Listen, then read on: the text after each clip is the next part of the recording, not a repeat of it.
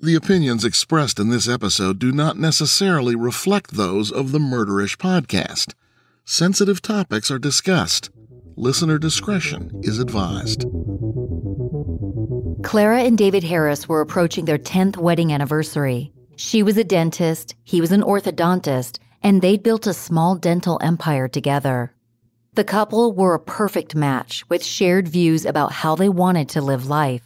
The Harrises had created an existence that most people would envy. After a decade together, however, their relationship dynamic shifted. Clara noticed that her husband had been distancing himself. David was clocking more hours at work, disappearing for long periods of time, and paying more attention to his appearance. He even lost 10 pounds. Clara tried to ignore it and convinced herself that it was just her imagination. But soon, she'd find out that it wasn't her imagination. Her marriage was in serious trouble, and the ideal life she'd built with David was going to end in a cataclysm.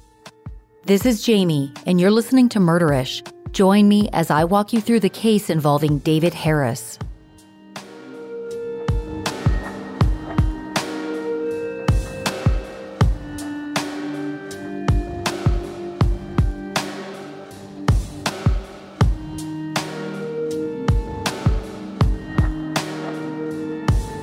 Clara Harris was born in 1957 as Clara Suarez in Bogota, Colombia.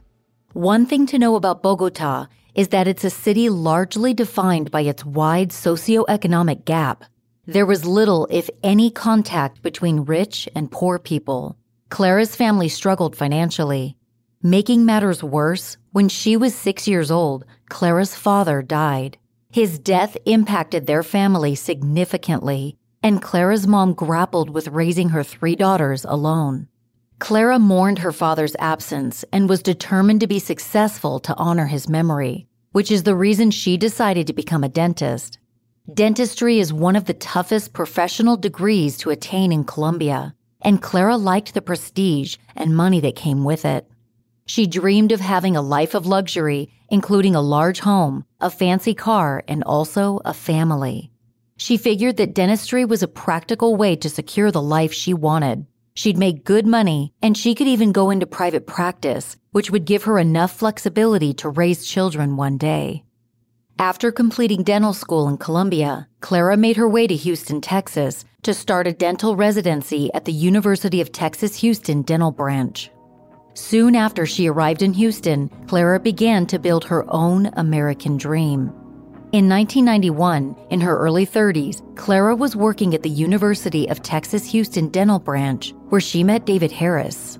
David, also in his 30s, was a charming and brilliant orthodontist who was also completing his dental residency. David had graduated second in his class from the Houston Dental Branch.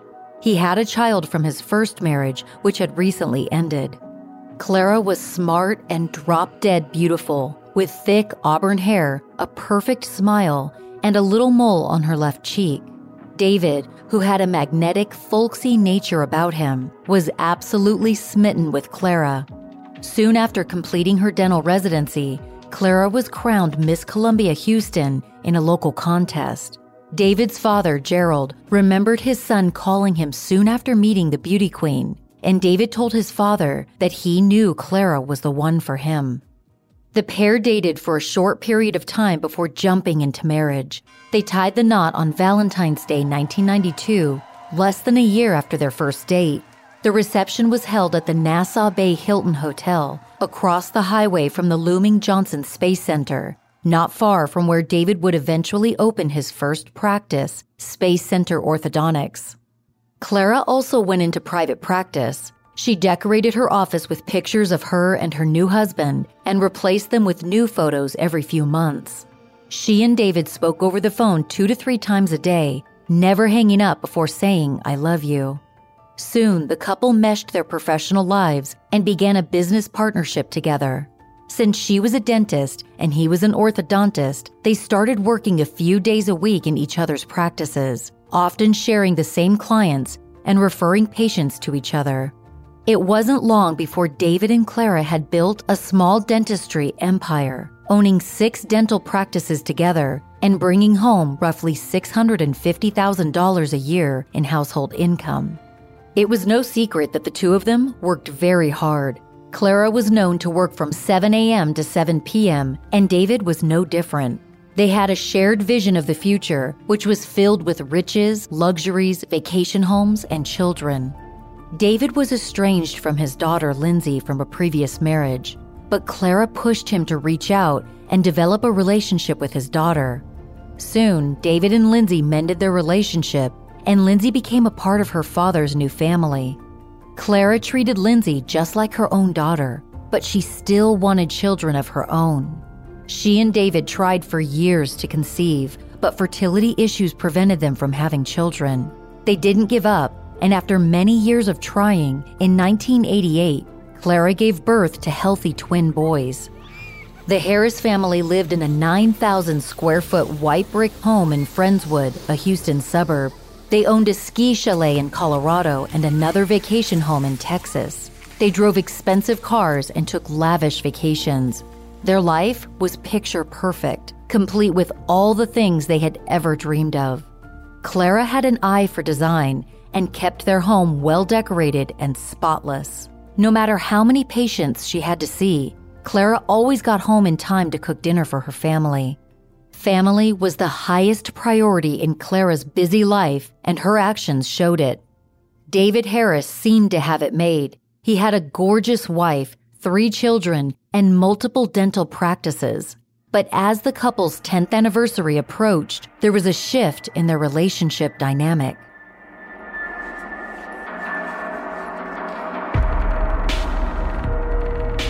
One thing I hate about buying a new pair of shoes, if there is such a thing, is the process of breaking them in.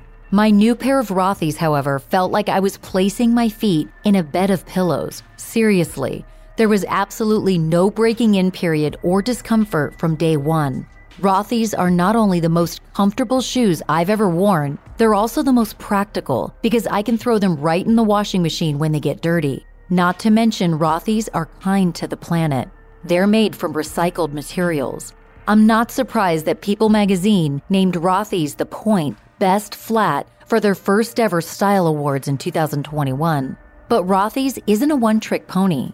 They also make really comfortable loafers, sneakers, ankle boots, and more. I wore my Rothy's the Driver flats the other day with straight-leg Levi's and a cardigan, and I was really feeling myself all day. I ordered my Rothy's in juniper green, and they are the cutest statement piece to so many different outfits.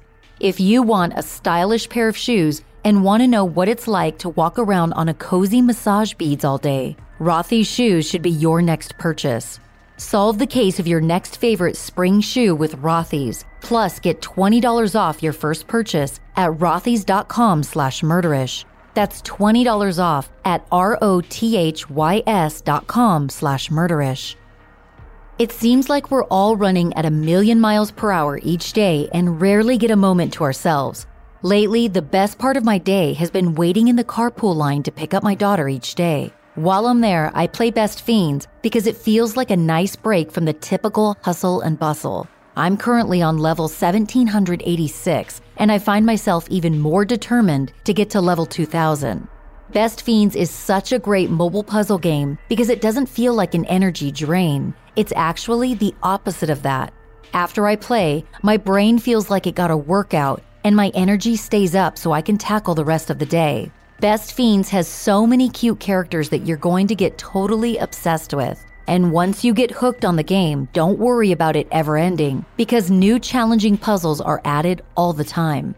There are also fun events where you can win rewards. For example, on Wednesdays, if you go through the levels and collect chests that were moved by the crew of the trophy ball of the commander, you can win big rewards.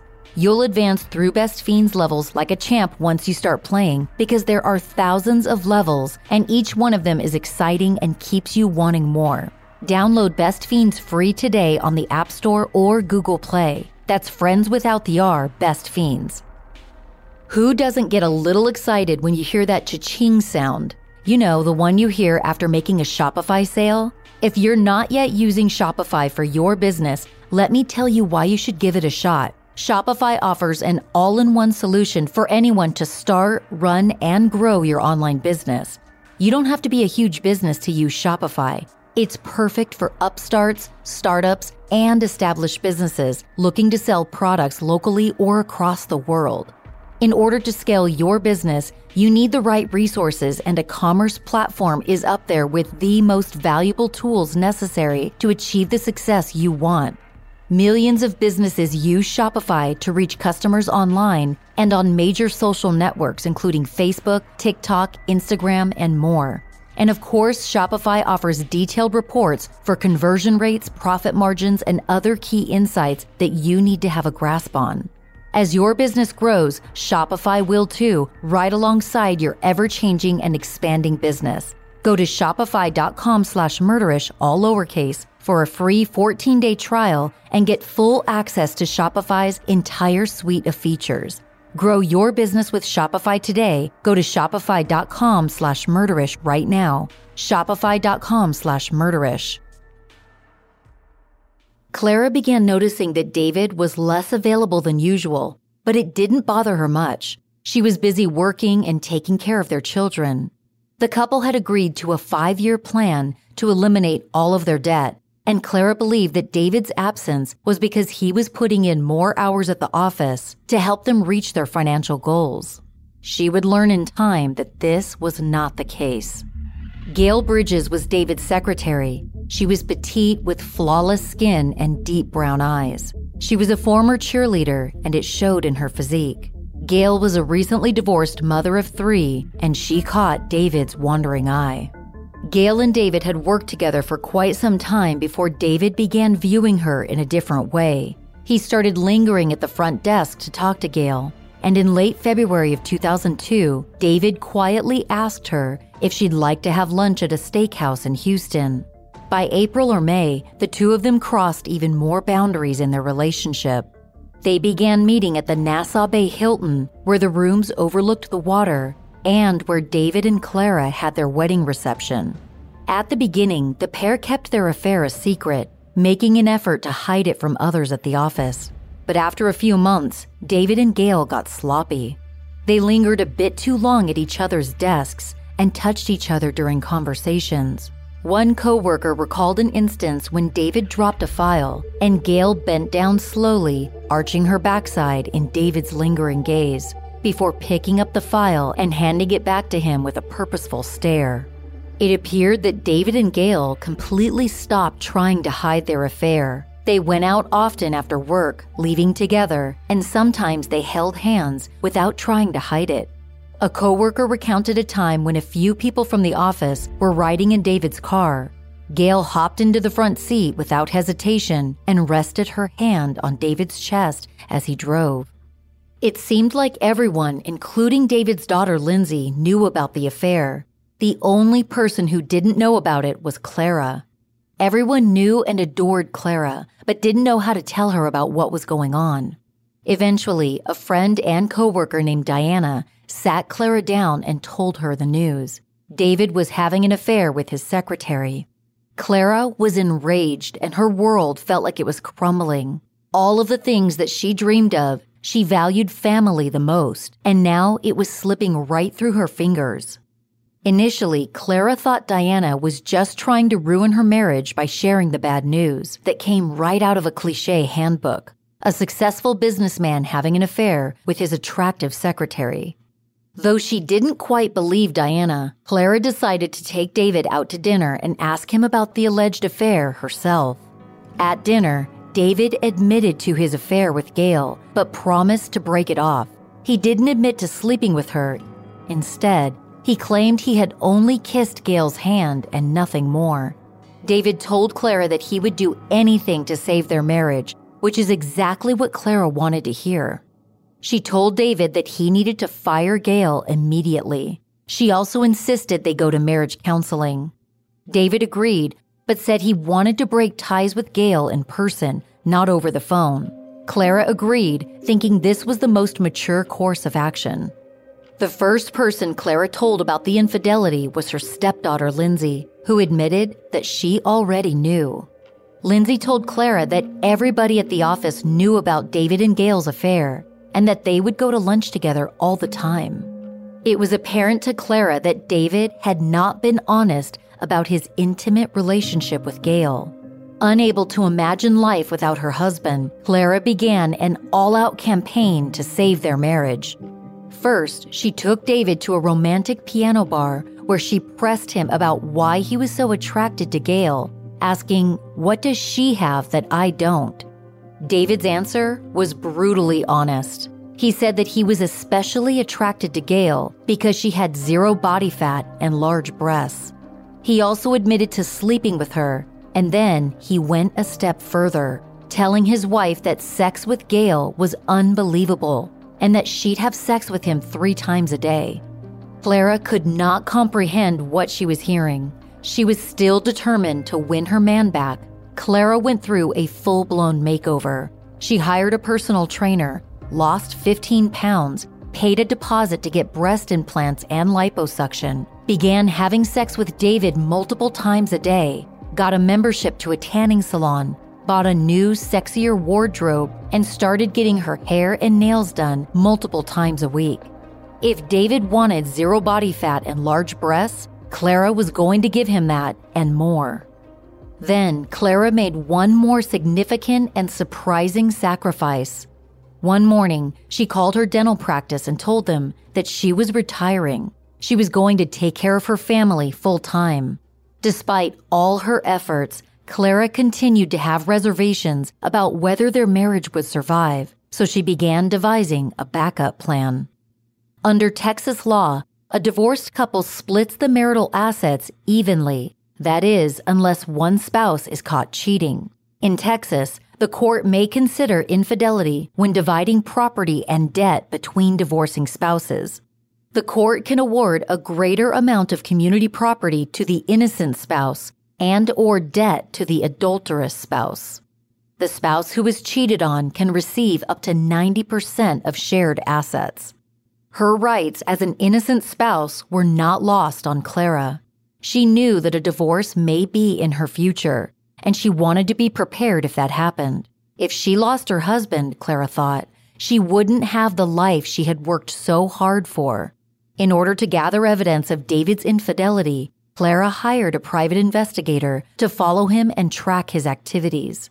She instructed the private investigator to follow David and Gail the day that her husband said he was going to break things off with his mistress.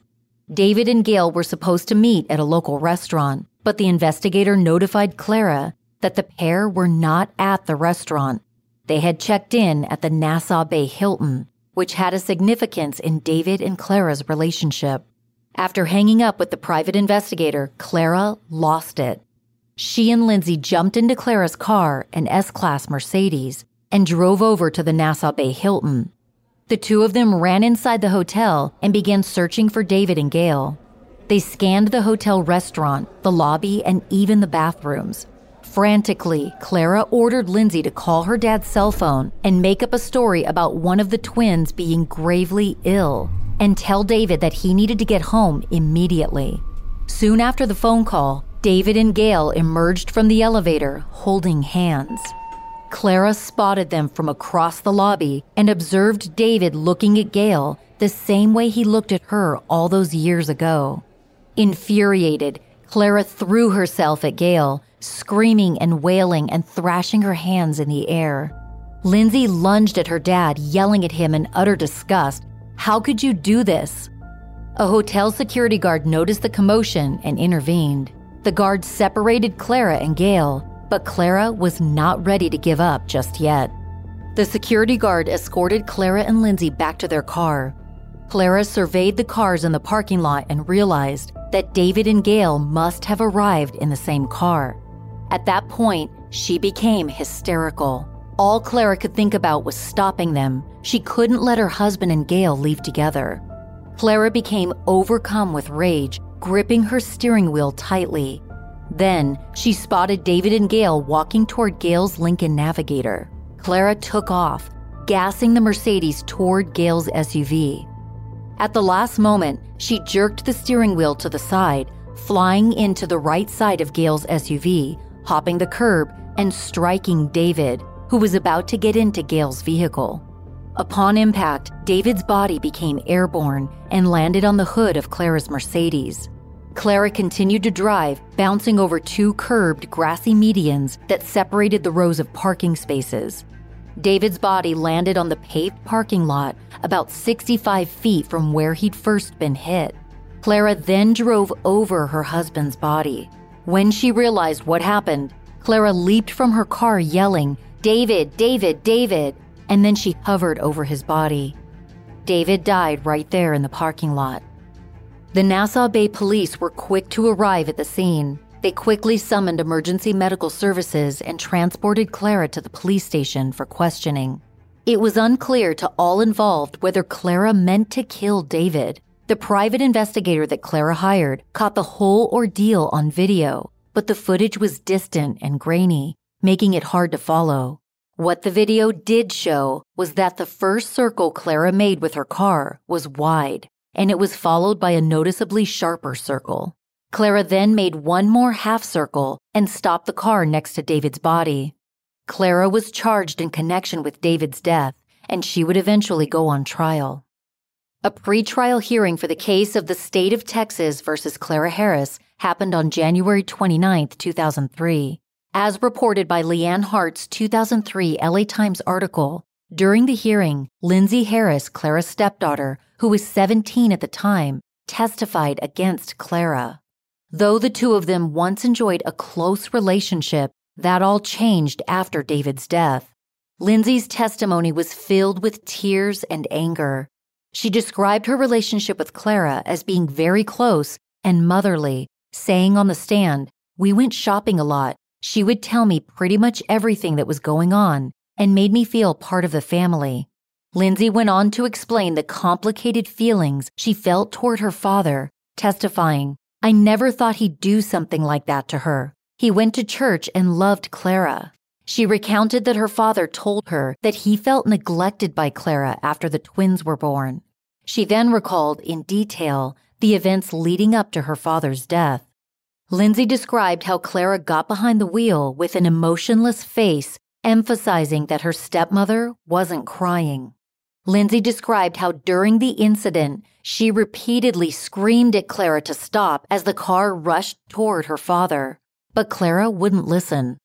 Lindsay testified that Clara ran over her father 3 times. She spoke about the night of her father's murder, saying that as soon as she returned home, she took all of his clothes out of the trash where Clara had ordered them thrown and spread them out on her bed so she could feel closer to him. Clara Harris's trial began in February of 2003 at the 177th District Court in Harris County. She was represented by George Parnham, a well-respected attorney with a tendency to forget names and wander off the point. In addition to Lindsay Harris, 6 eyewitnesses testified that Clara had run over David's body multiple times while circling in the back parking lot, though their testimony differed in certain details. Among the witnesses was Evangelos Smiros, the hotel manager, who testified that Clara ran over David's body 3 times. Paul Garrett Clark, the front desk manager, testified that Clara ran over David 3 times and then backed up over his body for a 4th time. The night manager, Jose Miranda, testified that Clara ran over the body 2 times. Ashok Moza, who was playing tennis on the courts at the time of the incident, testified that the Mercedes twice ran over what he initially believed to be a duffel bag, but that upon approaching the scene, it turned out to be a person. Chris Junko, who was also on the tennis courts, testified that he saw Clara drive over David 3 times. Oscar Torres, also playing tennis at the time, told the jury that he saw the Mercedes round the corner of the Lincoln Navigator, and when it reappeared, the Mercedes and David's body were flowing together, and Clara then ran over David's body 3 times. The defense's expert witness, accident reconstructionist Steve Irwin, testified during a pretrial hearing and at trial that Clara could have only run over David once after initially hitting him as he was standing by Gail's SUV. He further testified at trial that Clara, as she came around the Navigator, would not have had enough time to stop before striking David. To support this claim, Attorney Parnham offered into evidence 2 videotapes made by the accident reconstruction expert. In the videos, Irwin recreated the route driven by Clara after she left the parking space in the front parking lot of the Nassau Bay Hilton. Irwin's video recreated a vehicle going around the black Navigator, striking David, and then continuing on for the 2.5 360-degree turns in the empty area of the parking lot before coming to a complete stop. The video footage was shot from the middle of the back seat of a rented Mercedes S430. Irwin conceded that the driver would have had a better view of events than the videotape showed. He also conceded that the speed of the car in the videotape did not match that of Clara's Mercedes on the night in question because he didn't want to damage the undercarriage of the rented Mercedes. Irwin also created a virtual reality depiction of Clara's route in the parking lot using computer animation, simulation, and the video footage captured by the private investigator. He used measurements taken by the police as well as his own measurements to further support his theory that given the final resting place of David's body and the location of a bloodstain beside the body, Clara only ran over David one time and by accident. This videotape omitted any model or dummy to represent David. Instead, Irwin placed an X to mark the bloodstain that was found near the body. Irwin testified that the Mercedes never drove through the bloodstain. In an unusual move, Clara Harris took the stand in her own defense on February 6, 2003, against the wishes of her attorney.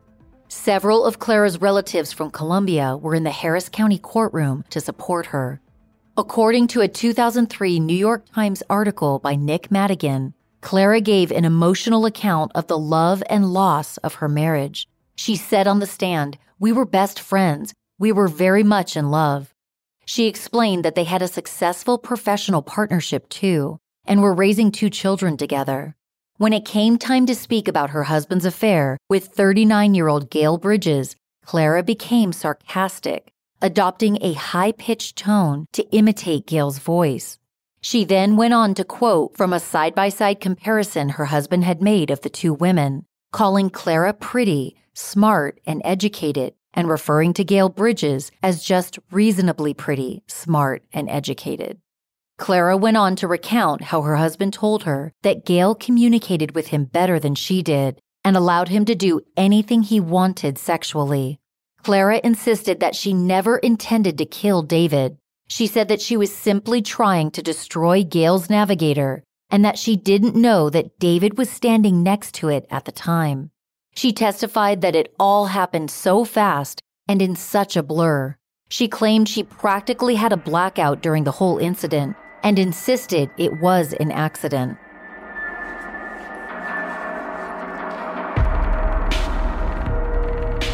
I've found a way to sneak in a little me time at the end of my day, and surprisingly, it's during my skincare routine at the end of the day. While I'm washing my face and applying my favorite overnight sensation brightening sleep mask by Thrive Cosmetics, I hit play on whatever podcast I'm binging at the time. I look so forward to this brief moment every day. In the morning, I do it all over again. I press play on a podcast, then rinse off my face, and it always feels so hydrated and smooth after wearing the sleep mask all night. My morning routine includes Thrive Cosmetics Liquid Lash Extensions Mascara, because I can't imagine facing the day without it. This mascara makes my lashes look crazy long, and it lasts all day without smudging or flaking. With Thrive Cosmetics, I get effective skin-loving products, and I feel great knowing that some of the money I spent is donated to women emerging from homelessness, surviving domestic abuse, fighting cancer, and more. Thrive Cosmetics does this charitable giving through their Bigger Than Beauty mission. Now is a great time to try Thrive Cosmetics for yourself. Right now, you can get 15% off your first order when you visit thrivecosmetics.com/murderish. That's Thrive Cosmetics, CAUSEMETICS.com/murderish for 15% off your first order. I recently signed up for an investigative journalism course on Masterclass, taught by Pulitzer Prize winner Bob Woodward, who helped expose President Nixon's corruption. Now, I'm no journalist, but with Masterclass, I can take courses to help me in so many different areas. Whatever you're into or want to learn more about, Masterclass probably has an online class for you that's taught by an expert in that field. And you can learn at your own pace, pause and resume the class as needed. By taking the investigative journalism class, I'm hoping to hone my skills as a true crime podcaster, and specifically for a new podcast I'm currently developing. I'm going on a road trip in a few weeks, and what's great is that I'll be able to listen to my masterclass while I'm driving. If you're into fitness, for example, Master Trainer Joe Holder teaches a masterclass on the subject of wellness and fitness. Masterclass makes it so easy to take their courses. You can take them on your phone, your computer, or your smart TV. And annual memberships start at just $180 per year. I highly recommend you check it out. Get unlimited access to every masterclass, and as a Murderish listener, you get 15% off an annual membership. Go to masterclass.com/murderish now. That's masterclass.com/murderish for 15% off masterclass. Over 97% of women aged 19 to 50 aren't getting sufficient vitamin D from their diet, and 95% aren't getting enough of key omega-3s. Ritual's Essential for Women 18 Plus multivitamin is a simple way to fill nutrient gaps for women in this category. Ritual's multivitamin is not only formulated to support brain, bone, and blood health, it's also been through a university-led clinical trial to ensure effectiveness for women 18 plus. The clinical study, which was published in leading scientific journal Frontiers in Nutrition, resulted in a 43% increase in vitamin D levels and a 41% increase in omega-3 DHA levels in 12 weeks for women 18 plus.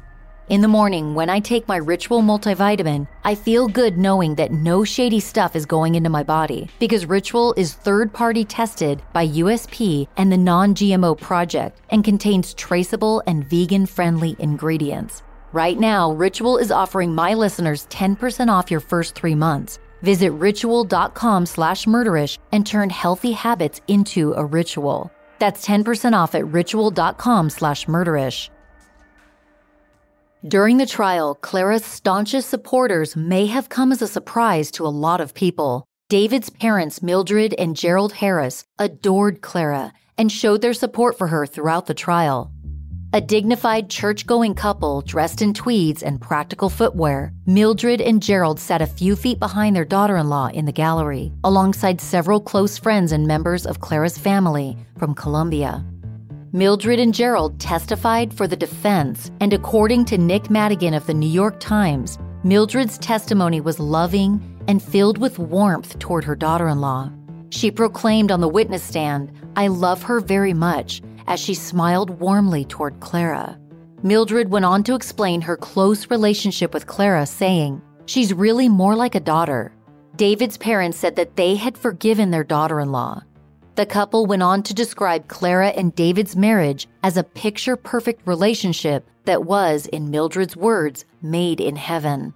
Mildred told the jury that David loved Clara as much as someone could possibly love another person.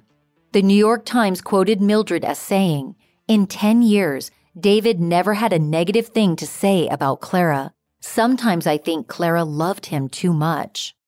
David's father, Gerald, a former school principal and later directed the transportation division of a school district before he retired, said his son was a good husband and a good father to their young twin boys. He conceded on the witness stand that David's extramarital affair with Gail Bridges was not proper. In their testimony, Gerald and Mildred both agreed with a suggestion by the defense attorney, George Parnham, that Clara had always been a truthful and law-abiding person. In her rebuttal, Assistant District Attorney Mia Magnus cited witnesses' testimony that Clara had lied about one of her twins being sick to persuade David to return home on the day he died, and that she had vandalized Gail's Lincoln Navigator, and that she had assaulted Gail in the hotel lobby shortly before her husband was killed. In his closing argument, George Parnham contended that Clara was distraught after a week-long series of humiliations, beginning with her husband's admission of the affair, but that she meant no harm to him and continued to love him. Parnham said David Harris had subjected his wife to a detailed comparison between her and his lover. He said that Clara, in an effort to regain her husband's love and fidelity, tried to prove herself worthy of David's love. She did this by hiring a fitness trainer, making an appointment for breast enhancement surgery, dyeing her auburn hair blonde, going several times to a tanning salon, and buying a new flashy wardrobe. Parnham portrayed Gail Bridges as the villain in the case, labeling her a homewrecker who enticed and seduced David into a relationship that should have never happened. Parnham said that Clara had hired a private investigator to track her husband and his lover in order to prove that Gail Bridges was after David's money. He painted David as a man who made some bad choices and unfortunately fell victim to love and passion. Parnham told the jury that Clara was the last in the office to know about the affair, so of course she fired Gail Bridges. He asked, what wife would do otherwise? A question the New York Times said Parnham repeated several times in his closing. According to Parnham, Clara did not completely trust David, but who would after finding out about their husband's affair? He told the jury that Clara was concerned about her husband's pattern of deception, and she feared she was being strung along and lied to. She tried to track him down on July 24th to make sure he was breaking up with Miss Bridges as he'd promised. Parnham pointed out that with Clara in the car was her 16-year-old stepdaughter, Lindsay. According to the New York Times, he then asked the jury, do you think for one moment that had Clara Harris intended to kill her husband, she would have had her stepdaughter in the car? Assistant District Attorney Mia Magnus recalled one witness who testified that after Clara ran over David, she stopped the car and rushed to her husband's dead body. The witness claimed that Clara then cried out, "David, do you see what you made me do?" With that quote, Magnus tried to show the jury that Clara was conscious of her actions and not in some irrational fog of passion, as the defense had contended. The prosecutor reminded jurors that in the pretrial hearing, Lindsay Harris had quoted her stepmother as saying, "I'm going to hit him," as the car raced toward David. Magnus faced the jury and claimed that the theory of David's death being an accident had been dismantled and picked apart. She acknowledged that David's affair caused his wife pain, and the jury probably sympathized with Clara. But, she said, she is the only one responsible for David's death. As quoted by Nick Madigan of the New York Times, Magnus said, "No one has suggested that she went to that hotel with the intention of killing. She acted on her anger and frustration, and a man is dead because of it." Magnus then pointed in Clara's direction and said that despite her efforts, David was still in love with Gail. She said that all of Clara's efforts to separate her husband from Gail seemed to not be working. She told the jury that in the heat of the moment, Clara had used what she had to stop David and Gail from having each other, and what Clara had was her car. Magnus emphasized that Clara clearly meant to kill David in that parking lot. She reasoned that when someone repeatedly runs over a person with their car, their intent is not to hurt them. Their intent is clearly to murder them. As reported by Nick Madigan in the New York Times, Magnus said, "This is murder." She then turned to the jury and said, "It is time for you to call her what she is, and that is a murderer." On February 13th, 2003, the jury found Clara Harris guilty of murder, but that she acted in sudden passion. As Judge Carol G. Davies read the decision, Clara crumpled into a chair and buried her head in her hands. Under Texas law, the jury would also be deciding a sentence. After deliberating for 6 hours, they sentenced Clara to 20 years in prison, the maximum allowed, plus a fine of $10,000. The finding of sudden passion meant that Clara would receive a reduced sentence and that she would only have to serve half of the 20-year term before being eligible for parole. If it weren't for that finding, Clara's conviction could have sent her to prison for up to 99 years. Clara was incarcerated at a state prison in Gatesville, Texas. In 2007, she was brought back to Houston for a civil trial. David's parents, who'd previously been supportive of Clara, filed a wrongful death lawsuit. This time around, the jury had little sympathy for Clara's story. They ordered her to pay her former in-laws $3.75 million in damages. During her time in prison, Clara was a model prisoner. As part of a prison program, she learned Braille and worked several hours a day translating school textbooks into Braille. On top of her charity work, Clara followed every prison rule to a T. Emily DeToto, one of Clara's original defense attorneys, said that Clara's only goal was to get paroled so she could reunite with her sons. While Clara was incarcerated, her twin sons lived with her closest friends, Anna and Pat, who also had twin sons of their own. While she served her sentence, Clara was allowed to see her boys for 2 hours every month. It was those visits that kept Clara going. She said the twins gave her hope that a better life for her was still possible outside of the Gatesville prison. Clara first became eligible for parole in 2012, but she was turned down. Over the next 5 years, she applied and was rejected 3 more times. Some members of David's family told the parole board that they would never forgive her. They repeatedly wrote letters to the parole board arguing that Clara did not deserve parole and that she was a murderer and deserved to serve her full 20-year sentence, which was up in 2023. But in 2017, Clara got a new parole attorney, Kevin Stewie of San Antonio, and he came up with a new strategy. At Clara's parole hearing in October of 2017, Stewie brought her 2 sons, who were now 19 years old and attending universities in Texas. The young men told the parole board they had come to prison every month for the last 15 years without fail to visit their mother. Yes, the twins acknowledged, they had lost their father, but at the same time, they had lost their mother, whom they loved deeply. They told the parole board that they were victims twice over. At 8:30 on the morning of May 11, 2018, after serving 15 years, Clara Harris walked out of prison a free woman, but subject to certain conditions. She was ordered to have no contact with her former in-laws, her stepdaughter, or David's former mistress. She was also required to live in Galveston County and to wear an ankle monitor. Clara left prison at 60 years old, still owing David's parents $3.75 million and unable to practice as a dentist because of her conviction. The company that managed the prison Braille program asked Clara to keep working for them because of her high quality of work.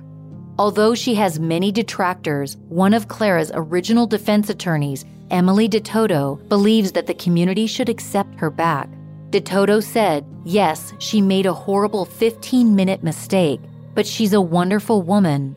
It's time to forgive her and let her move on. Clara's parole ends in 2023.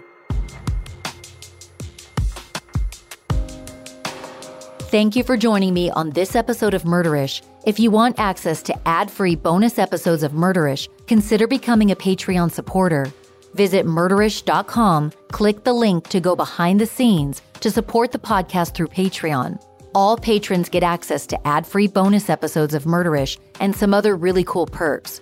Jesse K and Lars are the most recent people to become Murderish Patreon supporters. Thank you guys so much. I appreciate your support. If you're planning to attend CrimeCon in Las Vegas this year, use my code Murderish for 10% off a standard badge. That's code Murderish for 10% off. If you're on the fence about attending, I can tell you from experience that CrimeCon is such a fun and worthwhile event. Head over to crimecon.com and use code Murderish for 10% off. If you enjoy this podcast, do me the biggest favor and rate and review Murderish in your favorite podcast app. Positive ratings and reviews help new listeners find the show, and I also really love hearing from you guys.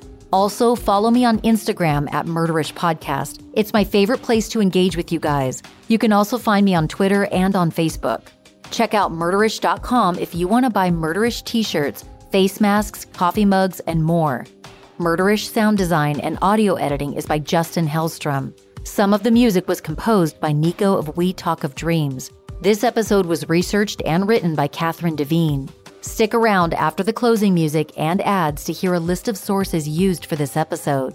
As always, Ishers, thank you for joining me on another episode of Murderish. And remember, listening to this podcast doesn't make you a murderer. It just means you're murder-ish.